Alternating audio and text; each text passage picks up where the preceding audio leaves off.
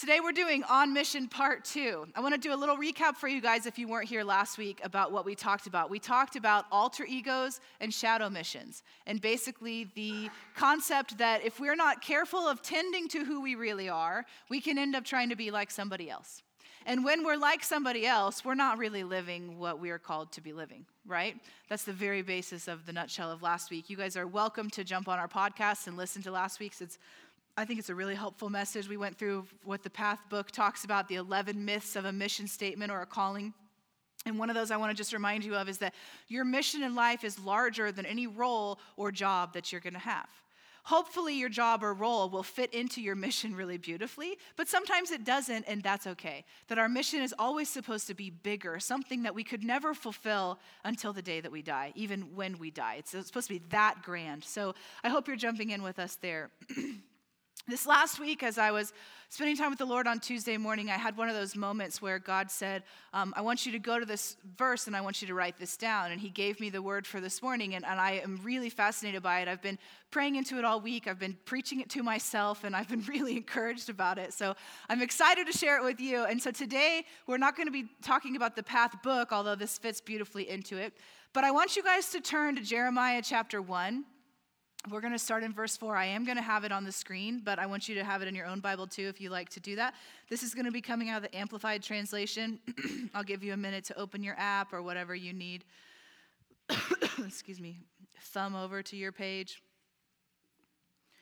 So Jeremiah 1, verse 4. So I was spending time with the Lord, and God said, I want you to open up to Jeremiah chapter 1. I want you to start reading. I said, okay, I can do that. And I started reading, and it says, and now the word of the Lord came to me, saying, before I formed you in the womb, I knew you and approved of you as my chosen instrument. And before you were born, I consecrated you to myself as my own. I have appointed you as a prophet to the nations. We're going to stop there. And the Lord said, stop there. I said, okay. And he breathed on it. Anybody know what like a ping is when you're spending time with the Lord? It's like ding, like something comes to life and you just know God is saying something about that. So I stopped right there and I had this ping moment with God. And he said, see what's happening here. There's 3 things that happen in the life of every believer.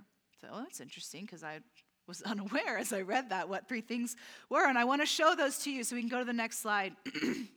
And he says, before I formed you in the womb, I knew you. So the very first thing that happens in all of our lives is that God had an awareness of us before you were even conceived. This is powerful because there's a lot of people that believe life doesn't start until you take your first breath on earth, right? But we see scripture after scripture in the Old Testament and the New that God spoke purpose into lives, even in this moment, before you were even conceived. It's powerful. So God, and if it happened to Jeremiah, it happened for you. God just may not be telling it to you as dramatically as he was to Jeremiah in that moment. And he wanted Jeremiah to know, listen, I designed you. I knew you. I created you. I picked your body type, your skin color, your hair, all these things. I picked that. I did it intentionally. And then the second thing happens, he says, and before you were born. So we have before you were conceived, and then while you're in the womb, I consecrated you. Consecrating means to make something holy, to set it apart. If God did this for Jeremiah, he did this for all of us. It just looks different, right? And so he says, I knew you, I designed you, and then I set you apart. And then he says, and then I've appointed you. In my opinion, this is a 3 steps to our calling understanding. We have to come into the awareness that we were completely designed by God. That everything about you was intentional, your height, your weight, your skin color, your eye color, everything you might have been picked on as a child that you thought, man, if only I could not have that, God intentionally picked that for you. I grew up in a sort of difficult, my life was great on one hand, first world life, and then on the other hand, there were some really difficult things that happened to me as a child, and some of those things carried into my young adulthood, and I had to get a lot of inner healing for. And I was asking the Lord, I've asked the Lord many times over the course of my life, God, why did you make me to have to go through all of that? Like because of where I was, the house I lived in, the people I was given to, all of that, it was like, it just was sort of a setup, right, for difficulty.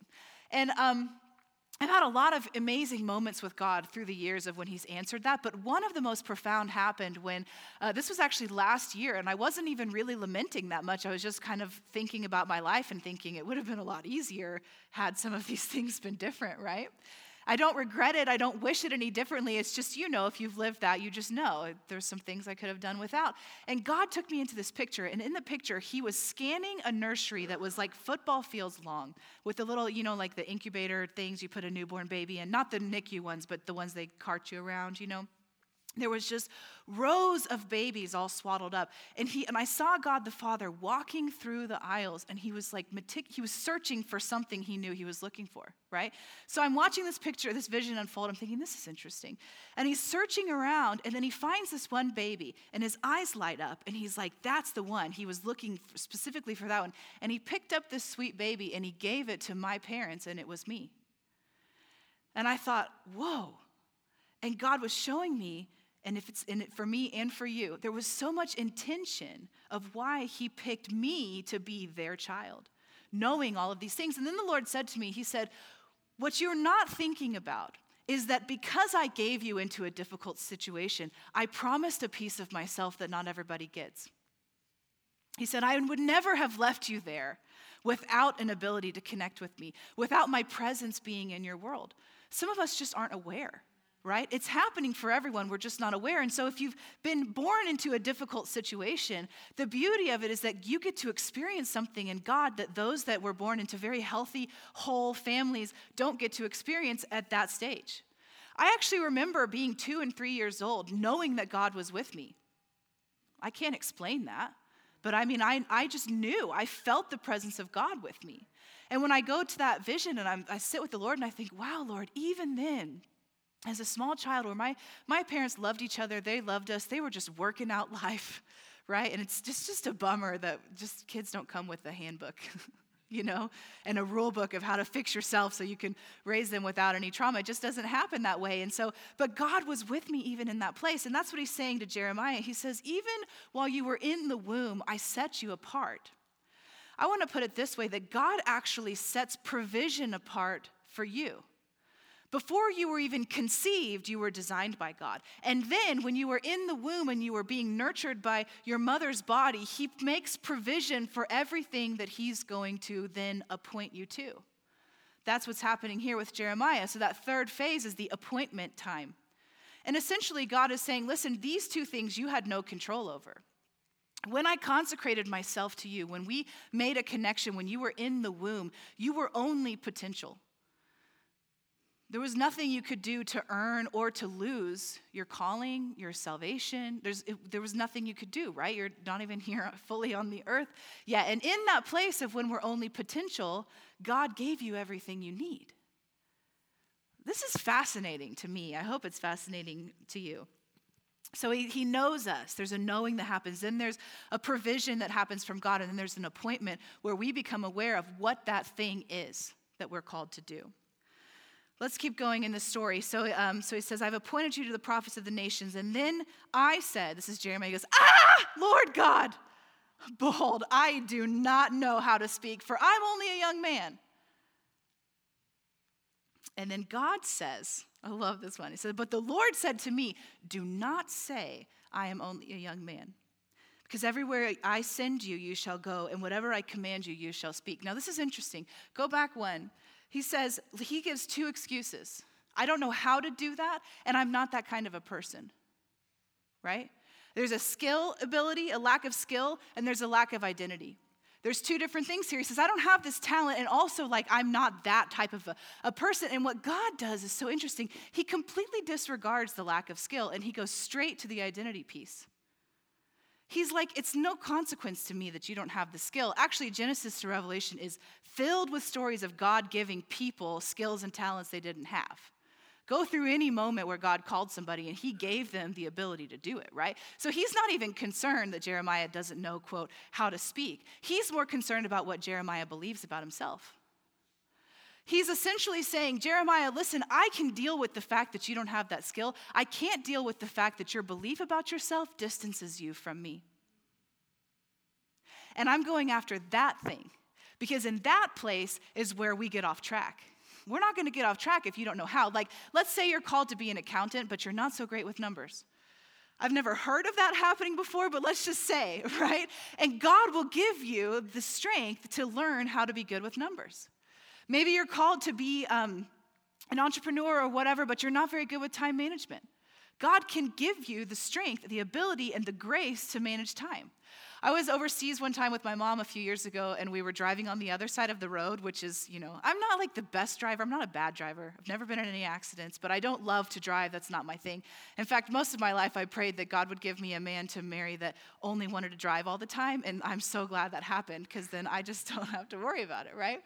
But I remember being on this trip with my mom, and she said, I'm going to drive, and you're going to navigate. And I thought, what? Like, that's how it felt to me. I don't know how to read a map. I can't do that. This is crazy. And we had GPS, but still, you're on the other side of the road, and the stress level goes way up. And I was like, I don't really think so. And something happened where I learned how to read a map really well. I'm telling you, it was like a gift from God. And I came home, and I told Grant, I can read maps now. And he laughed out loud. He's like, that's nice, sweetie, right? Like, I don't ever want to test that, but cool for you. And I was like, no, I'm telling you, something happened in my mind. And it's true, that's what happened. I don't know why, I don't know if it was a God thing, but that's what happened. We can learn skills we don't have. That's kind of not a big deal. The bigger deal is retraining our mind. So I want to give you guys an example. We talk a lot about putting God in a box and how important it is to not put God in a box.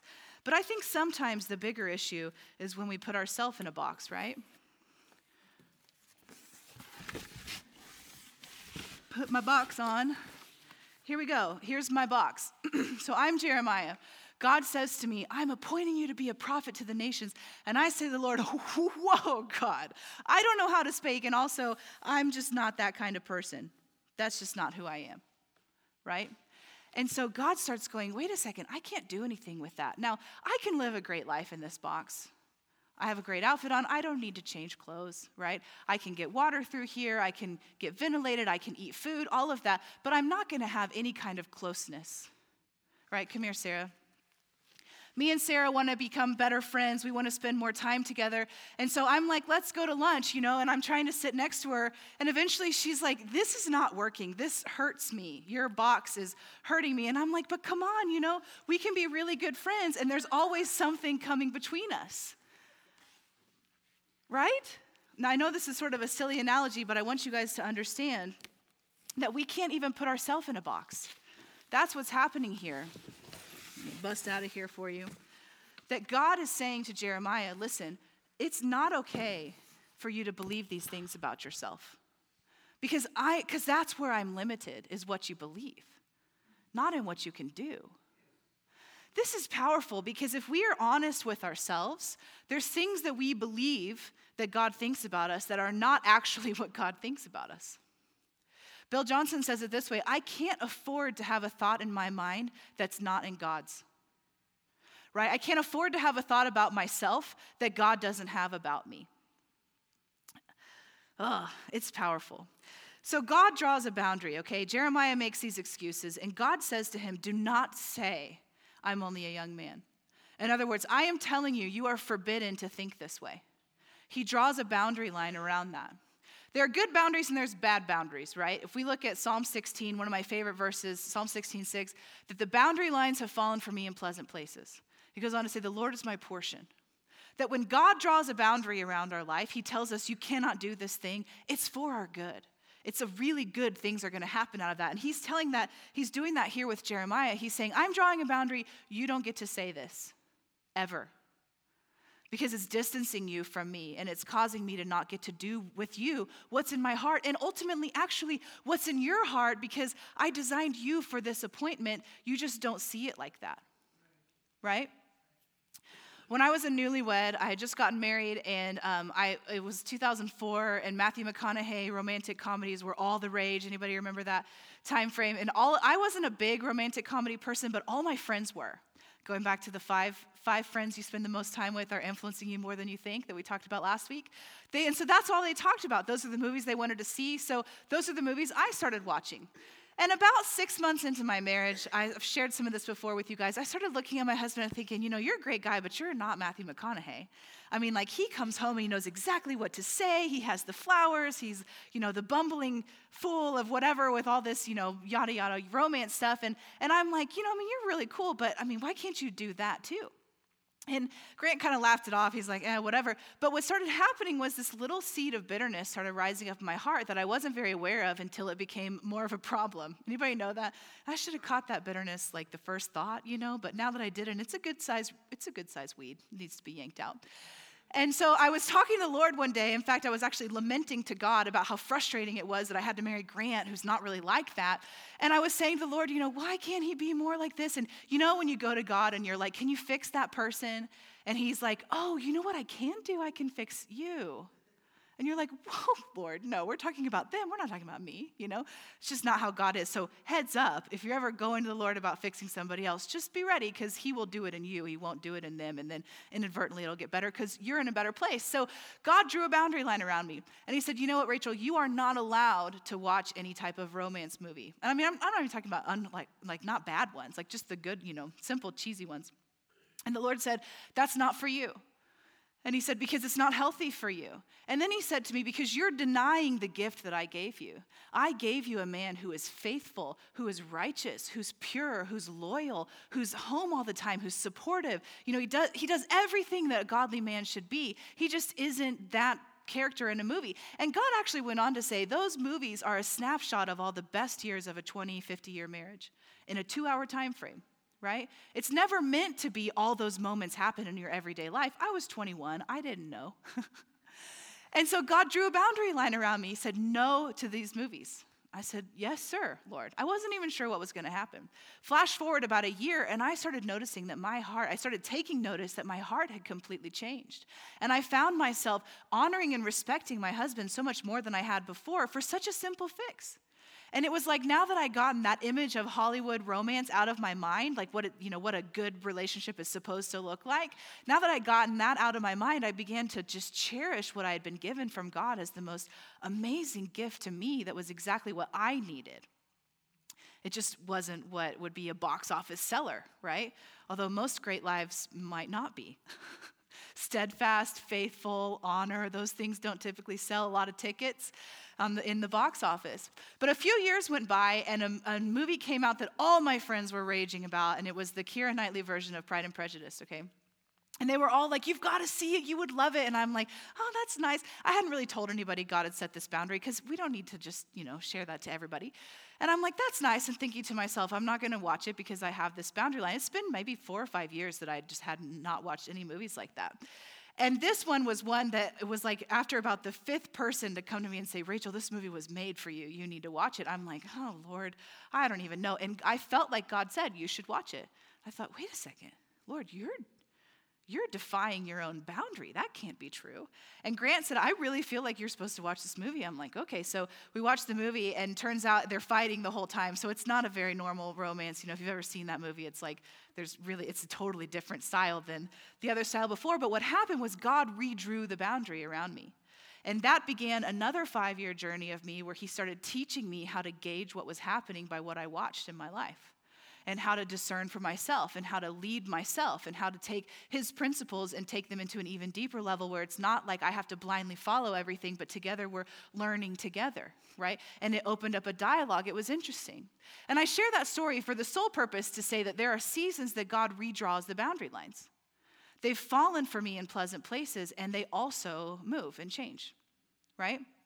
And that's a good thing. And so what God is saying to Jeremiah, don't say this about yourself. It's not like you can never think something negative again in your life. It's just that for where you are right now, this is what you need. And you need to trust me in this.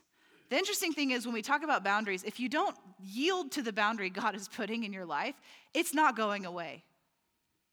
Right? We can believe we've grown out of it, but unless we've tended to what God has called us to do with that thing, we haven't really grown out of it until he initiates the shift. All right, that's my intentional rabbit trail for you. So that's what's happening here in this story, that God is saying to Jeremiah, do not say, I'm only a young man. In other words, don't allow that to distance us.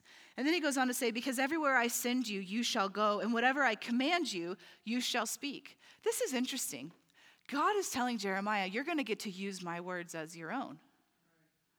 This is interesting, right? When we talk about God being a partnering God, being a good dad, that he wants to we're not pawns on a chessboard to him. We're in relationship with him. And we see this so beautifully here where he's saying, Jeremiah, I know you're worried about how you don't know what to say, but here's what's cool. I'm going to tell you what to say, and my words get to become your words. I don't know about you, but that gets me excited. All right, next verse, he says, and God's continuing to say, do not be afraid of them, for I am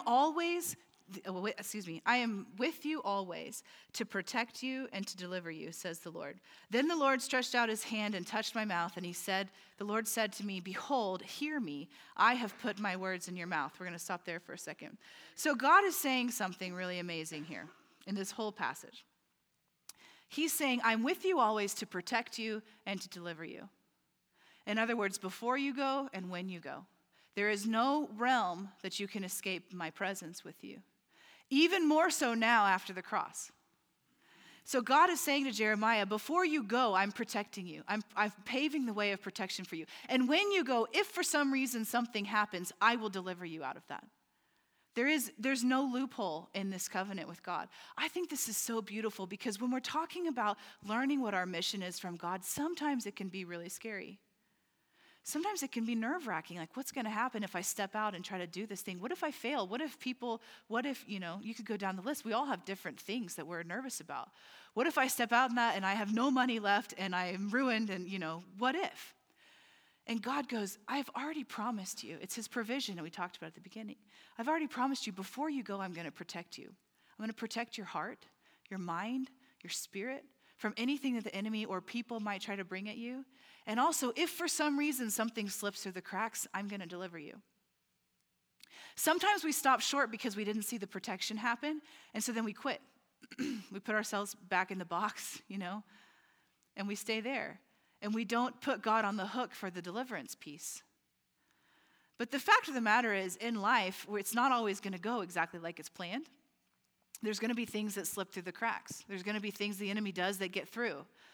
I'm not going to try to explain that right now. It just is true. And if you've lived any length of time following Jesus passionately, you know that's true, right? Offenses happen, rejection happens, hurts happen, old wounds get brought back up.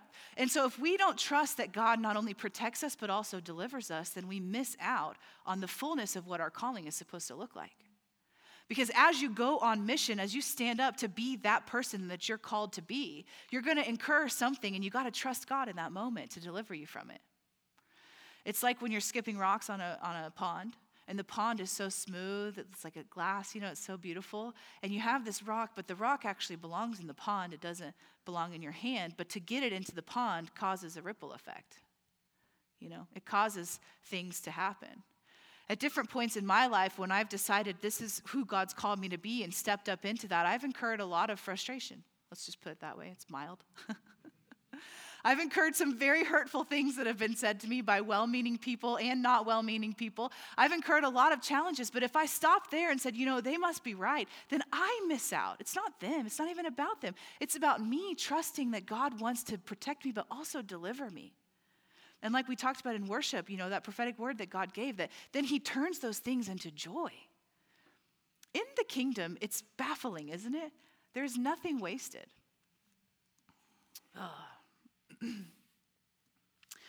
All right, so God says, I'm going to protect you and I'm going to deliver you. And then the Lord stretched out his hand and he touched my mouth. There's a lot of interpretations about this scripture, but what I love and what I feel like God was breathing on for us today is that there's always a confirmation. There's a physical reality confirmation that happens when God calls us to something. Right? This is a dramatic calling. Okay, let's be real. Most of our callings are probably not going to be this dramatic. So that's okay. But he experiences he felt the Lord touch his mouth, right? A tangible something that was the confirmation to the word that he'd been having. And I just want to encourage you guys, as you're going on this journey of discovering your mission on a deeper level, ask the Lord for something like that to happen. Ask the Lord for a sign or a confirmation or something that is so real that you know that you heard the Lord. Because in the days where it's difficult and you don't want to be on mission and you want to just be lazy and whatnot, that you need that to go back to. You need those moments where you can go, but I can't deny that happened. I want to deny that you said these things, Lord. I want to say it was in Jeremiah's case, I ate a little bit too many chickpeas before I had that vision, and so maybe that's what it was. But he's like, no, he can't do that because he had a physical response. He had a physical experience with God. And then the last thing God says to Jeremiah, he says, see, I've appointed you this day over the nations and over the kingdoms to uproot and break down, to destroy and to overthrow, to build and to plant. So these are the three lines, the three boundaries of his calling. So any situation that Jeremiah comes into, he knows, does it fit in uprooting bad things and breaking down bad things? Does it fit in destroying and overthrowing the works of the enemy? Does it fit in building and planting what God wants to do? No? Okay, then I don't need to do that. It's like a sifter or a gold mining pan, right? It helps you get rid of the stuff that's not there. We talked about this last week, but I want to reiterate it again. Jesus had a mission. He declared it. I've come that you have life and life to the full. So when the woman is caught in adultery and is before him and he has a chance to condemn her, as the other rabbis were telling him to do, but he chooses not to because it's not in line with his mission. He didn't come to condemn everybody. He came to show what abundant life looked like. That understanding of his mission helped him. The clarification of his call helped him to know how to respond there. And I love that God was so detailed like this with Jeremiah because he wants to be that detailed with you. So the challenge is not, we talked about the myth last week that some of us might believe that we're not special enough to have a calling from God or a mission from God. But the thing that I've been thinking about all week is that it's already there. It was already decided before you were even conceived, so why not seek it out? What do you have to lose? Right? What do you have to lose to take a little bit of time, an hour maybe of a week, or maybe 10 minutes of a week, read a few pages of the book, read this section of the Bible, and just ask the Lord, what is my mission? I was doing this section of the book this last week that helps you actually write the mission statement, and it goes through all these different verbs and asks you to highlight the ones that speak to you, that catch your attention. That's the kind of exercises that are in it. They're not hard, they're not complex. And when I finished that exercise, I looked down and I was like, you know what? This is me. This is really me. And that was the easiest I've ever done anything. It's just a matter of going, well, that's like me, and then she goes, and now put these three things together, and then you look at it and you're like, well, how about that?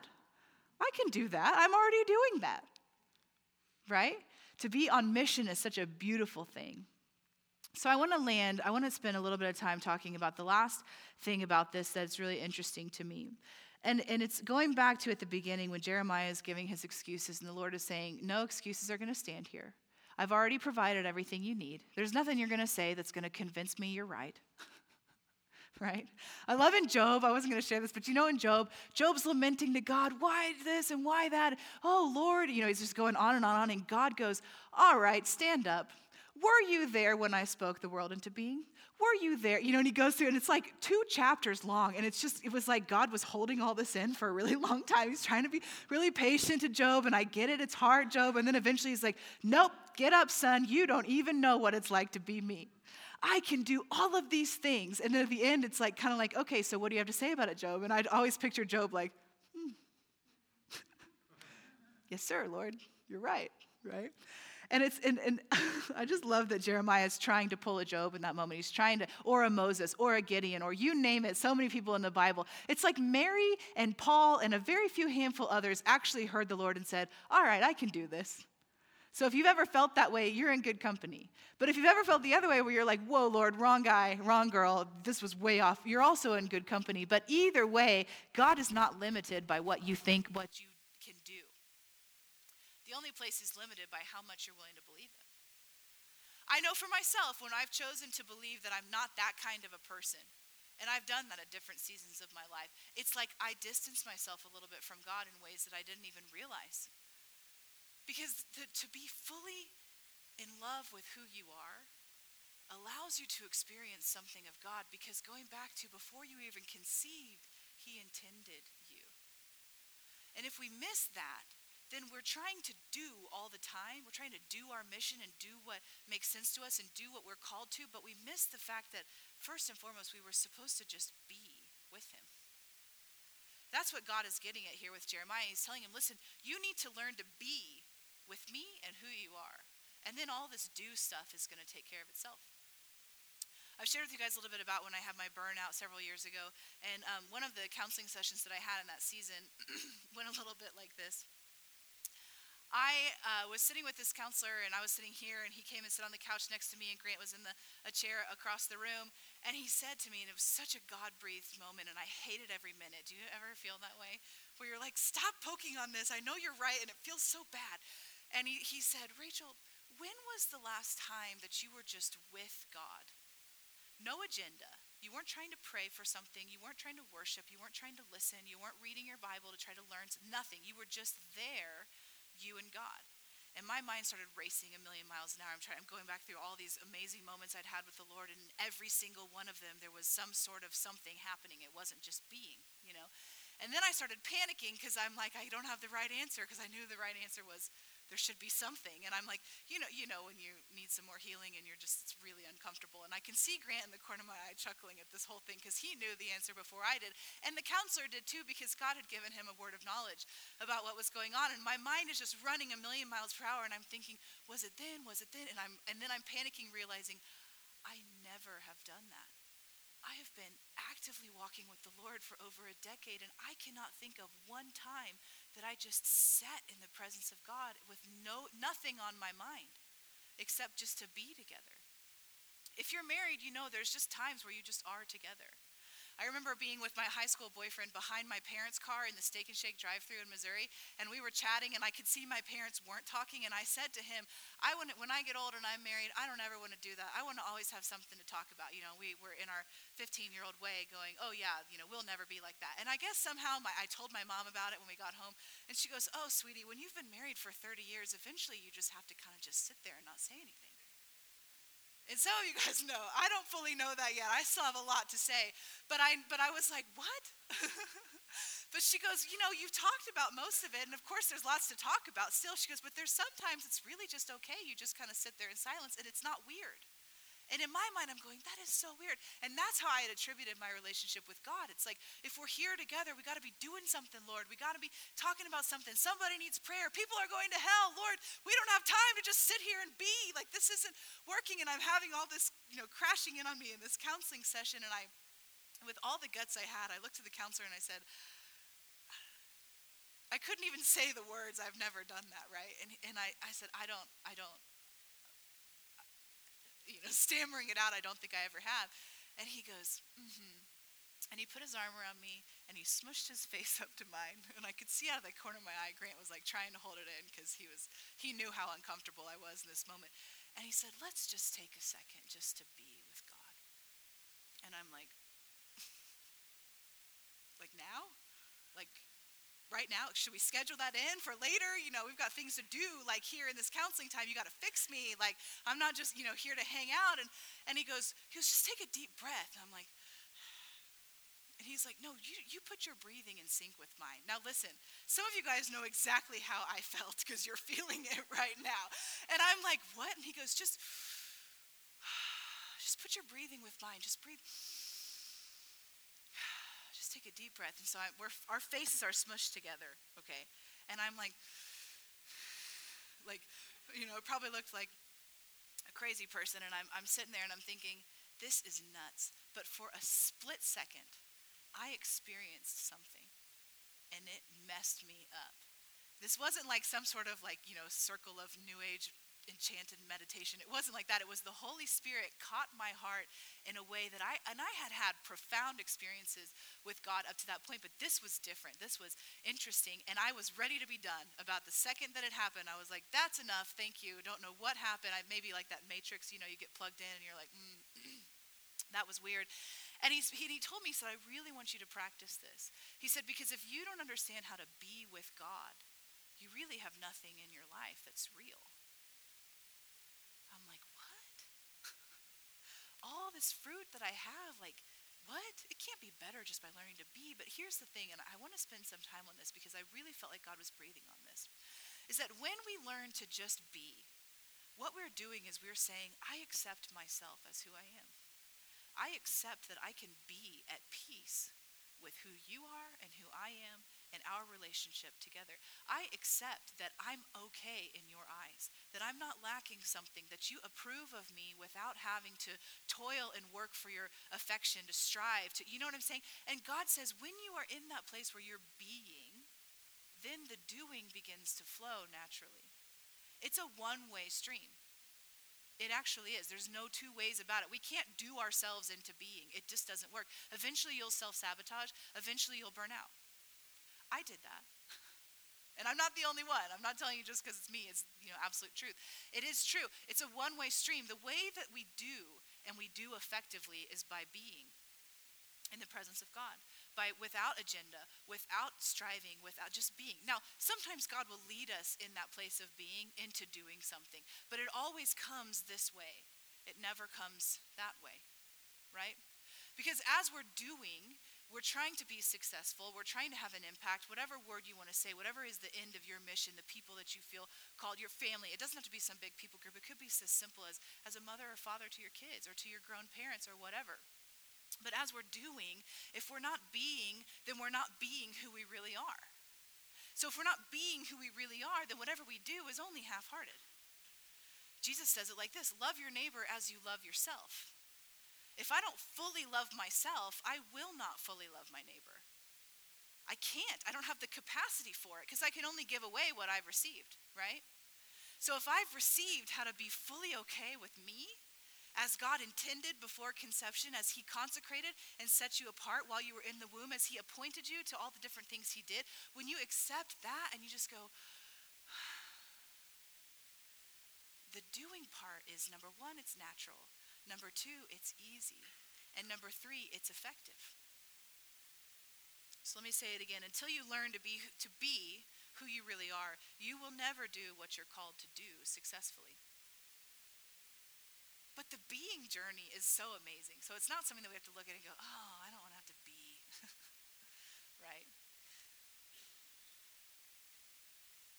So this is where we're going to end.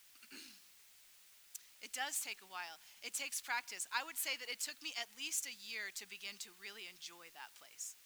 And then it was about 5 years later that I was like, I really would rather just be and never do, right? Like that's actually so much more enjoyable to just be in your presence and to not have to worry about anything else. And we don't have to worry about it anyway, but you know what I mean? It's not on your mind. It's just, Lord, I'm just soaking it in. I'm just embracing who you are. So I want to say to you, I want you to check yourself this week. What boundary lines have been drawn around you in pleasant places? For me in that season, the boundary line was drawn. You don't get to do. You just get to be. And then God has rearranged that boundary and said, now you get to learn to be-do, right? As the minions would say. You get to learn to be and then do, and it's going to be effortless. And that's where you begin to fulfill that mission. And I want to say to you as a promise, as an inspiration, as an exhortation, whatever big word I can think of for you, that whatever mission God has given you to do is supposed to be an easy yoke with him. It can be a big mission. It can require hard work, but the yoke that God gives is easy. Why? Because when we're being in his presence, the pressure lifts.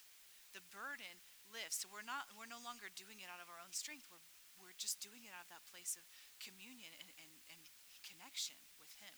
So where we're going to end is we're going to take a second to be. I'm not going to smush my face against yours, so don't worry. And I'm not going to ask you to sync your breath with mine because, that was weird.